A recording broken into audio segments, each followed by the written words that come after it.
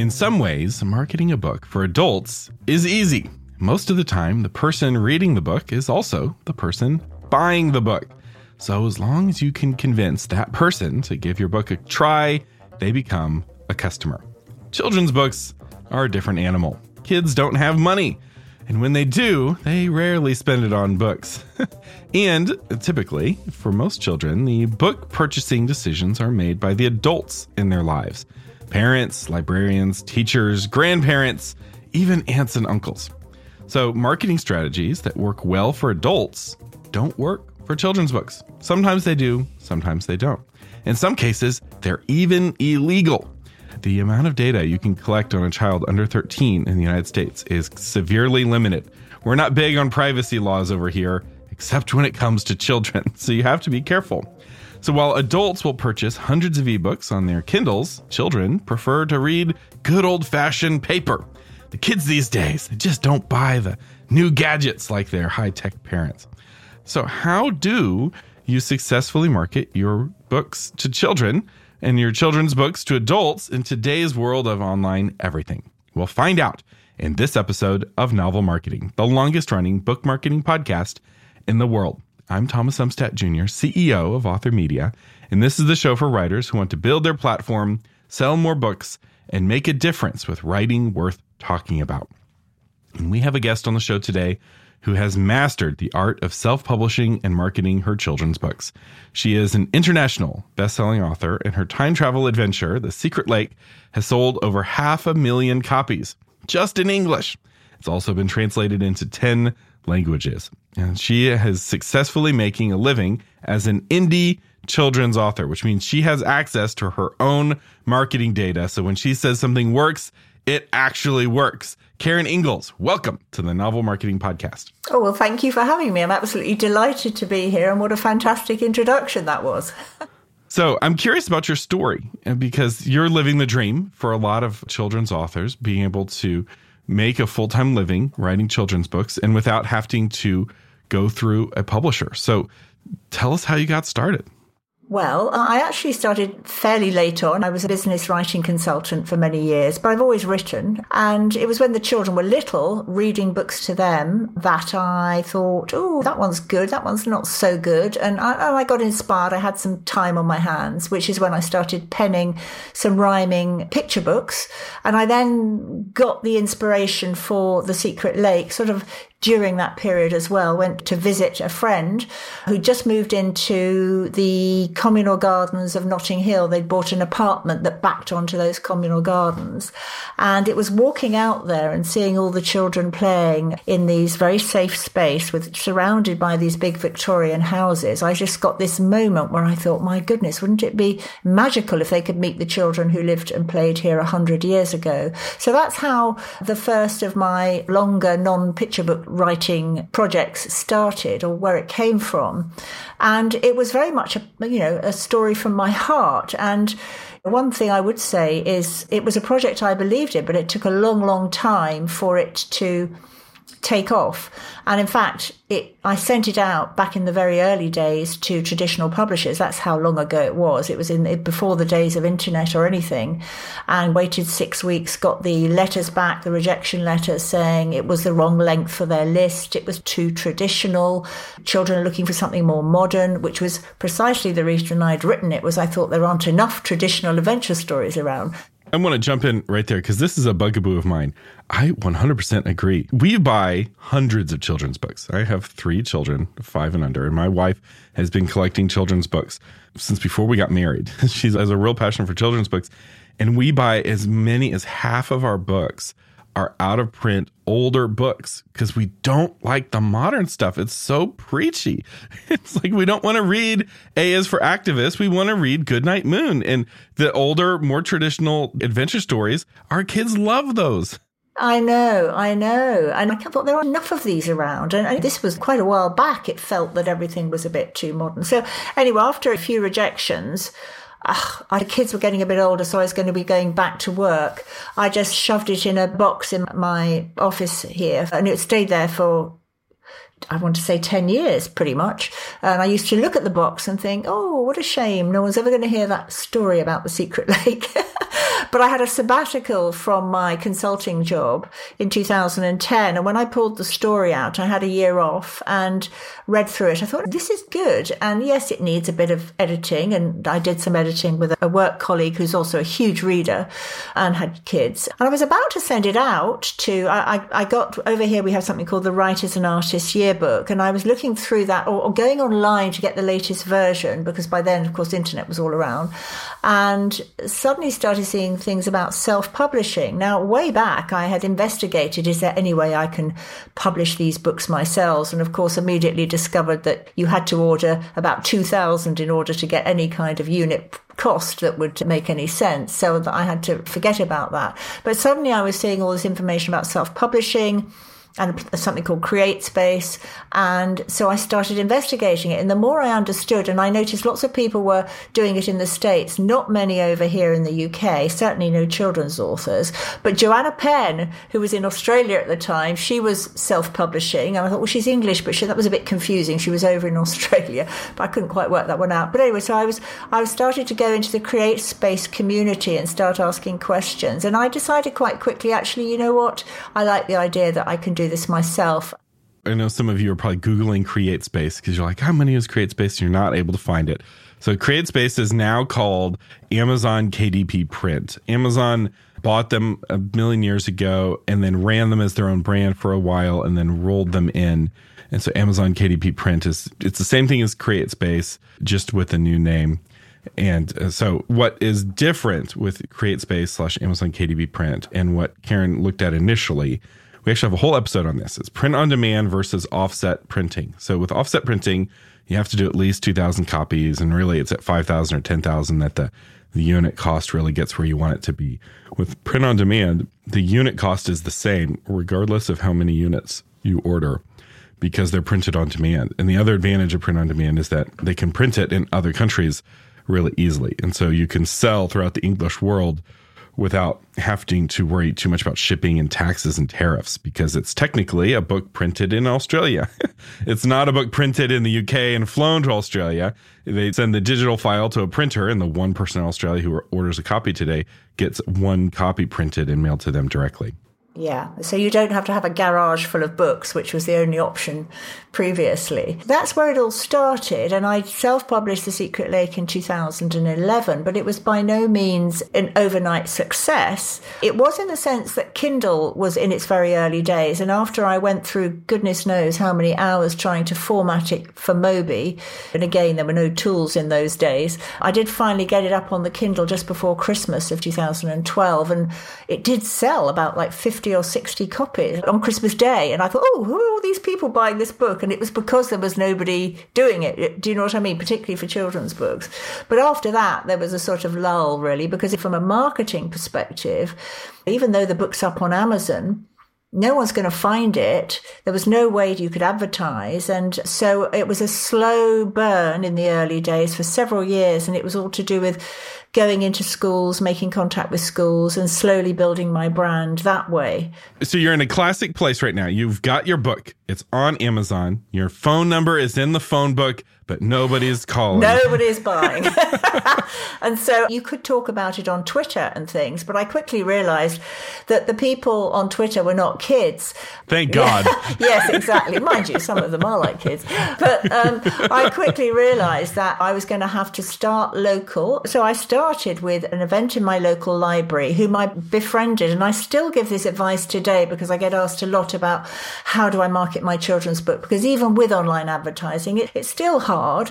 And what I do say is start to establish your brand locally, because that gives you social stuff for your website, for Twitter that you can share, for Instagram these days, on your Facebook page, images of what it is you've been doing, whether that's doing an event at your local library, whether you're in your local bookshop, selling books to your local bookseller. So all those sorts of things are valuable, but they were very valuable back in the day. And I also printed off flyers with the front cover of The Secret Lake and went round to my local cafes where I knew parents took their kids and put them up in the window and paid whatever it was, a small amount each week for it to be there to say, this book is available at the local library and in the local bookshops. So you're supporting your local community. I also contacted the local press to let them know that the book had a local connection, because the front cover of The Secret Lake is inspired by a pond called Still Pond in Richmond Park, close to where we live. And then I also spoke to magazines in Notting Hill, because there was a Notting Hill collection. And so I was doing that sort of traditional media thing. Now, I was doing all that when the book first came out, but I still say to children's authors today, still do all of that traditional stuff. Definitely make contact with your schools and go in, because it's word of mouth, actually. And what happens if the children like your books, they'll tell other children about it. Parents will tell each other about it. Teachers and librarians will share the information. And it is a slow burn. But things like those very early events as well, such as doing an event at your local library for free, you can hopefully speak to people and encourage them and ask if they'd be very kind and leave a review for you. Because we know now that if you're advertising on Amazon, the problem is to try and have some reviews up there. So a lot of that old school stuff hasn't changed, and it's still important now. And in fact, I was doing an event last night. It was a free event I did for a school that my sons went to, talking actually about children's publishing. It's all sort of good PR to keep your brand out there. And this is one of the areas where children's books and adult books are actually really similar. Several hundred, maybe even the first 500 to 1,000 copies, you have to sell one-on-one, basically, or like one on small groups, and you're doing it in person. And the benefit of sales is that it forces you to talk with your readers. And this is beneficial for adults, right? Because you're talking with the actual readers, but it's also beneficial for children's books, because you do an event at the school, you're interacting with the faculty and the staff at the school, the decision makers, but you're also interacting with the children, and you're learning, how do I talk about this book in a way that makes it interesting to people? Because you can see on people's faces whether they're interested or not, right? You talk to somebody and they're like, ooh, where do I buy it? And they're like pulling out their phone, they're ordering a copy, or their eyes are glazing over, and you start to learn, oh, they don't care about the local angle. You have to sell it to them some different way. Yeah, and again, I say to people, if you're just starting out and you've got to build your confidence, offer a couple of free events. I mean, as a rule, I wouldn't say once you're established and you're getting going, you should charge for your events. But when it's your first book, to get your confidence up, and you say, look, I can offer a free event if in return you'll allow me to send home slips in case they want to order. Now, I had a school, quite a big, wealthy private school that's not far from where I live, who said, oh, yes, we'd love you to come in. I thought, great. But they said, but you can't sell any books. And I thought, oh, not so good. But then I thought, actually, I'm going to go and do it anyway, because it's good for my confidence. But she said, oh, and can you do this group, this group, this group, and this group? And you'll laugh now, but because the school is literally within walking distance of where I live, they wanted me to go in 6 times. And I went into the library with these different year groups. But what was absolutely brilliant about it was it taught me what did and didn't work in terms of presenting to the children. Because I realised after the first couple, hang on, I'm going on for too long there. I need to break that up and ask them questions. And so it did me a huge favour because, again, so that all that early stuff will help you hone your skills for, when you're seeing more and more people and doing more events, and that will give you a good name. Yeah. I completely agree. I really believe in speaking for free when you're first getting started. And basically, you start charging once you're doing too many free events. You become too in demand and you're starting to get tired and you're like, oh, I don't want to go speak again. Then you start charging, because the only way to really learn public speaking is to publicly speak, right? Like, you can read books, but the books, I've read a lot of books on public speaking. You know what they all talk about? Practice. It's like, that's the secret, right? You know what a good speech is, but knowing what a good speech is and actually delivering a good speech that connects with an audience takes practice. And it also takes getting to know the audience and what resonates with them. And so this is really foundational. Things that you're learning, giving the same talk at this school 8 times, you end up using later on as you do marketing things, right? Because now and we'll get to all the stuff you're doing now. But the reason I want to belabor this early stuff is that this laid the foundation, because knowing how to buy an Amazon ad or a Facebook ad, that's the easy part. The tricky part is knowing what to put in the text to make people want to buy the book, right? You've got 5 words, 10 words. How do you describe the book in a way that's compelling, that makes people interested? And you can find that out through testing online, but it's expensive. It's way cheaper to talk to actual readers. Yes, absolutely. I mean, one thing I would say on the free event thing is you have to be a bit careful, because if you have lots of authors doing lots of free events, then it makes other authors, it can make it feel awkward if people are charging. So there is this sort of unspoken rule, which is only do it when you're starting out. Don't make a big habit of it, if you see what I mean. Because there's a huge amount of work involved in school events, because the emails that go back and forth and changing their minds, the getting the book orders, and how well you do, by the way, really does depend on how engaged the person you're dealing with and how organized they are. So you'll have some school offices and teachers who are very on the ball and others who aren't. And that often is the determiner of how many books you're likely to sell at the end of the day, assuming you have a good book, plus also the quality of your own marketing material you provide to them, which I do, to make it as simple as possible for them to promote my book to the parents. Yeah. So what's your approach? Because I imagine a lot of people listening, like, what is this institution? It's kind of like what one American president said, when you call Europe, who answers the phone? So all you do is identify schools fairly close to you in the correct age group. And then what I tend to do is start off by calling to try to get the name of the literacy coordinator. And that sometimes is a teacher and sometimes it's a librarian. It just depends. Other times you'll speak to a lady in the office who won't let you go beyond. Everything has to go to that person. Just expect anything. And what I also do is I tailor my emails to include a couple of thumbnails, not too much information, but some thumbnails just to make it look interesting with the book cover or whatever, and follow up with a phone call. And I say this, I do have a non-fiction book on how to self-publish and market a children's book. And there's a lot of disappointment. There's a lot of times they don't get back to you, or they say they're going to, and then they don't. And then you follow up and they say, oh, that teacher left last week, or whatever. And over the years, I've kind of realized not to take it too personally, because actually they're just all incredibly busy. And it's not that they're out to not want you to come in. They've just got so many things going on. So you have to have a bit of a thick skin doing all of this. But if you're at it consistently and you target correctly, make sure obviously it's a very easy to follow email with an attachment, but an attractive enough body to it, setting out what you can offer. That's how I would do it. And you have to realize what they want. They're not in the business of booking authors. They don't care about you, right? They're in the business of educating children.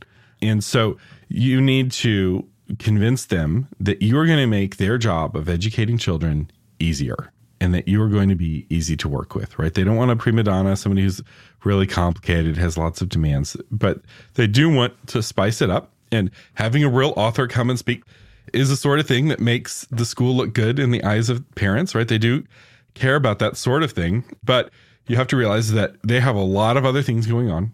They have a lot of people making demands. Typically, and it depends on the school and the structure, but most organizations, the people doing the actual work and the people making purchasing decisions are not the same people. So that second grade teacher doesn't necessarily have the authority on her own to say, I'm going to spend $50 or 50 approvals and signatures from their 3 different bosses. And once you're free, suddenly all of that complexity is removed. And so you have to think about that in terms of your strategy.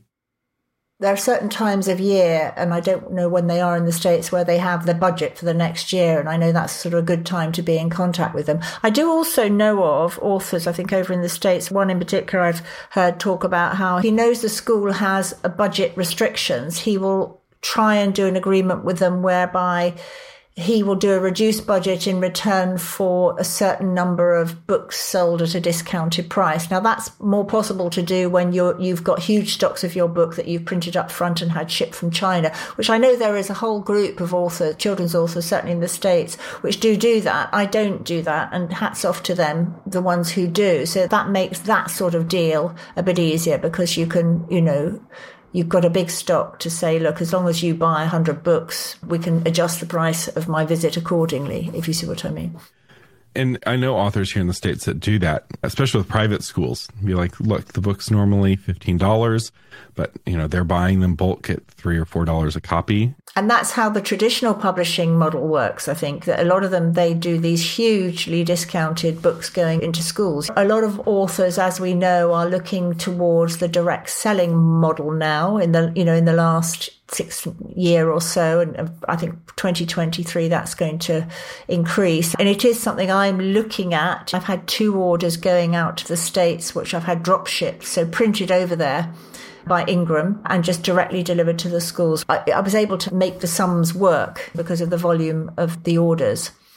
But yes, suddenly I was twigging this in the last couple of years that the traditional publishers do make their books incredibly cheap, and that does get them into the hands of the children. Right. And with your sales, I think you actually should consider offset printing and working with a fulfillment company to source those books into Amazon and into the other places, because you are moving enough units where you can get your cost per copy down. So for most authors, offset printing is a mistake because they end up with a garage full of books. But let's say you're selling 100 books every month and you have to do that 2,000 book order. That's only 20 months to sell through that order. And if you work with a fulfillment company, then those 2,000 books aren't in your garage. They're in a fulfillment company's garage, and they're the ones who are putting the books in boxes and mailing them to the customers. And all of that can be done inside of the margins that you're saving potentially with getting your book print on demand, especially if it's a full color picture book. Full color picture books are brutal on the cost per unit for print on demand. Oh, yes. Yeah. Well, so what I do over here in the UK, because I realised, because when The Secret Lake really started to take off after 2018, it started off here and then it snowballed into the US, and I thought they're going to start walking into UK bookshops and asking for it. And of course, when it was listed with Ingram Spark, the delivery time was quite long. It was sort of taking 2 weeks, and it's never been a very satisfactory setup. They can get them in, but they can't get them in a couple of days. And I realised I needed to have the book in stock with our main wholesaler over here, which is called Gardner's. So I started doing offset printing. Well, actually, I think they still use digital printers, but I started off with a 500 and for a few runs, and then I did one big one of 2,000 with a company called Clays over here in the UK. They print for a lot of traditional publishers, and they have an arrangement where they will then supply into Gardner's on a sort of call-off basis, and that's worked for those books so that bookshops can get them within 24 hours as they can with anything else. And yes, I've thought about the fact that I ought to be doing something similar in the States in terms of getting books shipped across and the fulfillment thing. At the moment, I'm not doing that, but I am doing these bulk orders now for schools where I can get a better price from Ingram for those larger orders. But it's on the to-do list, as it were. If you're curious about offset printing in the States, I do encourage you to listen to my episode that talks about it, but I'll give you a quick hot tip, and that is go to your local offset printer. So there's the big national ones, and they're not going to care about you because you're a small fry. But every local region in the States has a major post office, and around that post office is a printing companies that print all of the wonderful junk mail that you get. But those machines that print junk mail in catalogs are very capable of printing a regular book, and they enjoy working with authors, right? Nobody as a child's like, you know what I want to do when I grow up? I want to be a junk mail printer, right? They want to be a book printer. And they often will bend over backwards. Yeah. Most of the authors that I've talked with who've done this, and they found a local printer to work with, they found it was really easy. They actually were interacting with the same person every time they would call. The phone would get answered by the same person, and they would get a relationship who would help educate them and train them and really work with them and accommodate them. And so if you're in the States, obviously, Karen, for you, that's not going to work. For you, working with one of the big national ones is probably the better. But if you live in, Lubbock, Texas, you're like, Lubbock, Texas, there's not any Texas. Actually, you might be surprised. You go to the major Lubbock, Texas post office, do a Google map search for printers real near that post office, and you'll find, oh, there are a bunch of printers, right? Because guess what people in Lubbock, Texas get? Direct mail. And it saves money to print the mail close and mail it than to do it from some faraway place. Okay, so let's go back to your story. So you're grinding away, selling your book in ones and twos and really hustling. So you're hustling your book, but it is not taken off. You're now selling hundreds of copies, maybe thousands of copies, but you're not into the tens of thousands or millions. So between 2011 and 2018, by that time I had, no mean feat actually when I look back at it, I'd sold about 7,000 copies by then through a combination of school visits, mostly school visits, some on Amazon, but not huge numbers by any stretch, and through local bookshop, Waterstones over here, which is a sort of a big chain. I'd been into most of my local Waterstones and had book signings there, where sometimes I would sell, anywhere between sort of 20 and 80 books, depending on how many people came along. So the big game changer, though, came when Amazon opened up advertising to authors. As soon as there was a whiff that we could advertise, I was in there trying to find out how to do it. And I didn't have many reviews of the book by that stage because, of course, children's reviews come much slower. And most of the books I was selling were at events, so I wasn't selling them on Amazon. So there wouldn't have been a reason for somebody to take the book home after school and then say, oh, can we go and put a review on Amazon, if you see what I mean. To make that work, if you're hustling like that, it's all about the email list because you got to follow up and really pester people in a nice way. But what I do have in the back of my books, however they're sold, and have done right from the word go, was a very nice message saying, if you enjoyed this book, it would mean a lot to me if you could take a moment to leave a short review on Amazon or your preferred online store. I try to sort of nudge the word Amazon in there, but or your preferred online store. They're very sort of slow build up there. It started to take off for a while, and I'm now getting a bit fuzzy here, but I do remember 2018 was when finally I could get onto Amazon UK advertising.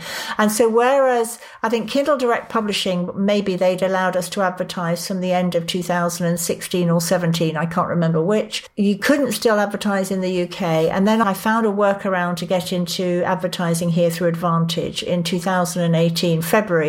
And I somehow had a feeling that because the book is set in the UK, that somehow it would have an effect. And it certainly did. I literally, the moment those ads started to appear, I saw the book sales starting to go up. But I was also looking at that time at changing the cover.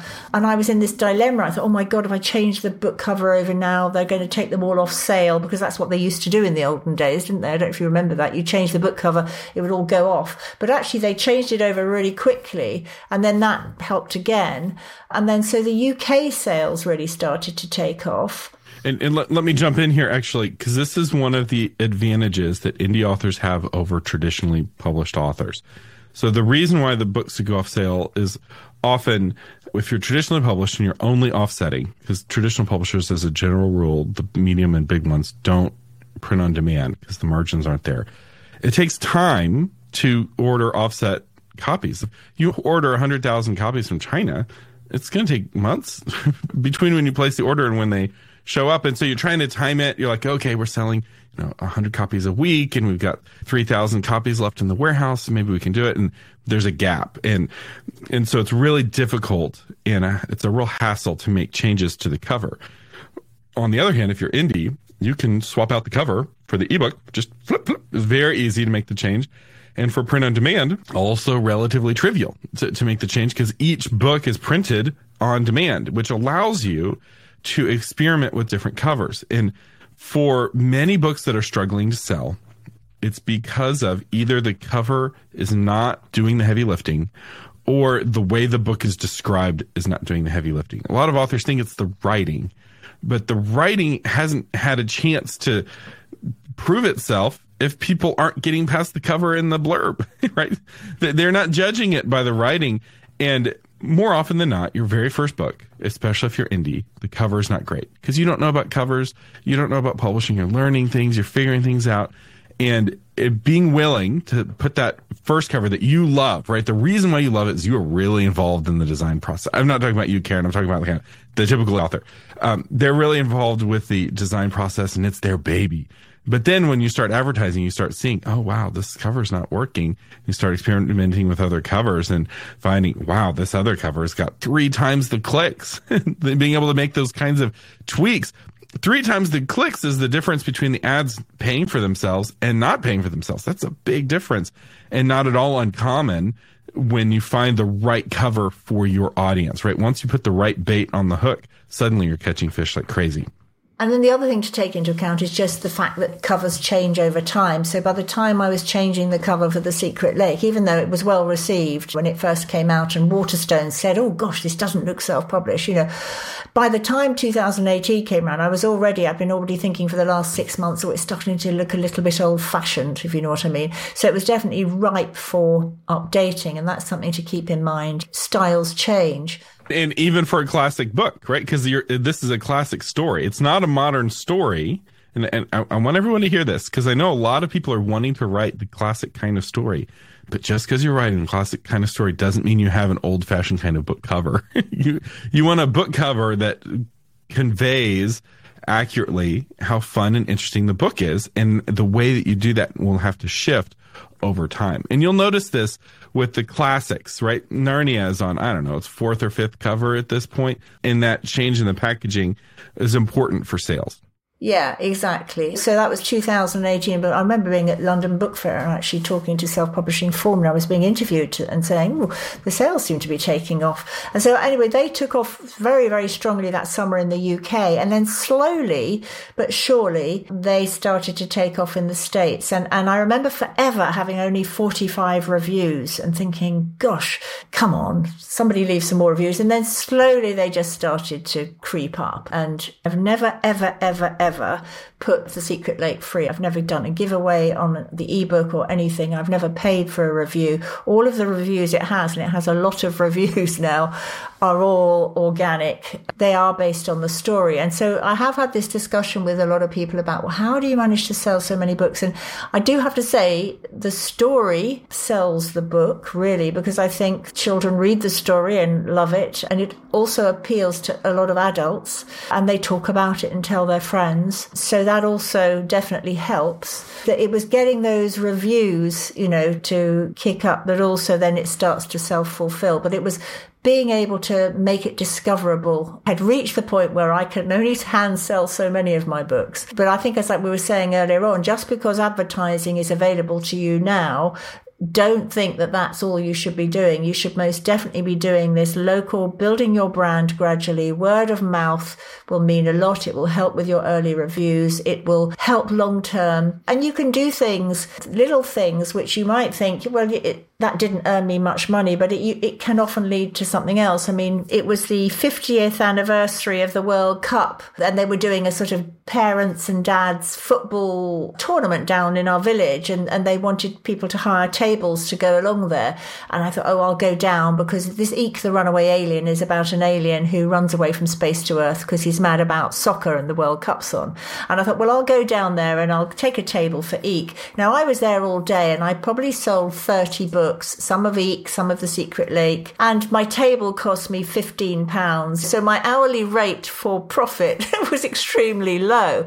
But actually, two things happened. One, there was a famous football commentator who was very well known during the World Cup, and he was there comparing, and I got a photo of him with me and Eek, and that went up on my social media. So that was one thing. I was able to use that in various sort of social media situations. But also I got a letter a few days later from a parent saying, my daughter bought a copy of your book, The Secret Lake, from you at that event, and she so loves it. We're asking the school if you could come and do an event. And I subsequently got a booking for £350 to go and do a whole World Book Day event there. So a lot of these little things. And I would still say today, if there was a relevant event locally like that, I would still go and do it. This example is a perfect example of the kind of benefits that come from that hand selling. You get far more benefits per book sold when you're doing it in person, because you're making that personal connection and that relationship, and that can lead to really good things. And I should point out, right, so you talked about how, you had 45 ratings. Your book, The Secret Lake, now has over 16,000 ratings and reviews. And I want to point this out because a lot of people get advertising and marketing mixed up. Marketing's the whole shebang. It's all the things that you're doing to promote the books, the branding. Advertising is specifically money that you're spending to put your book in front of people. And Karen, you spent your own money to advertise this book, right? So there was some cost there, and the risk, and for a lot of authors, they advertise and they spend, $1,000 advertising and they make $500 back or $200 back. And they're like, I'm losing money, and they quit. Or sometimes they keep going. It's like, I just want this book to sell and I don't care if it makes money. But if you want to get to 16,000 reviews and millions of copies sold, you have to be able to profitably advertise. So I'm tying back to those early days, right? Presenting to the students. That is key. That's what gives you the edge over the other authors who didn't do that and didn't spend that time listening to their customers to know how to present the book in a way that makes people want to read it. Exactly. Yeah. And, advertising, it's a whole learning curve in itself. We all went through the learning curve in the olden days of how to format a book for, before all those wonderful tools came along. And then the next thing is we suddenly need to become experts in ACOS and this sort of thing. And actually what's challenging for a lot of children's authors is that beyond the fact that we're not promoting to our audience directly, is that in selling in print, a lot of the webinars and everything around to do with how whether you're making profitable ads, were all focused around ebooks. So I had to go and work out my own, actually, what is my ACOS for a print book? Because it's completely different, because you can't just say it's anything below 70% you're making a profit. You have to take into account, what's the print cost. So I have an equation. It's something like the print cost divided by the royalty or something. And you come up with a percentage, which I could then, for each book, have a spreadsheet that I had to keep an eye on to understand when my book is and isn't at break-even point, if you see what I mean, which was like, that's sort of jumping to something a little bit technical there, but it's just that you're constantly having to learn new things and be willing to spend time doing that sort of thing. And I talk about all of that, by the way, in my book on self-publishing children's books. And we'll have a link to that book on self-publishing children's books in the show notes. If you're wanting to go indie with your children's book, I highly recommend checking this book out. The most cost-effective education you'll ever get for your publishing career is to just buy books on publishing. I refer to my own book quite often. There's so much to remember. Yeah. And I should point out, ACOS stands for average cost of sales, I believe. It's one of the metrics that you get once you start advertising on Amazon. If you're wanting to learn more about Amazon advertising, we have some episodes on it that we'll link to in the show notes. And every single person I've talked to who is successful at advertising gets a little technical. You got to get a little technical, right? You have to be willing to dig into the numbers to do it well. If you're happy to lose money, you'll eventually lose all your money. And that's not the path to success.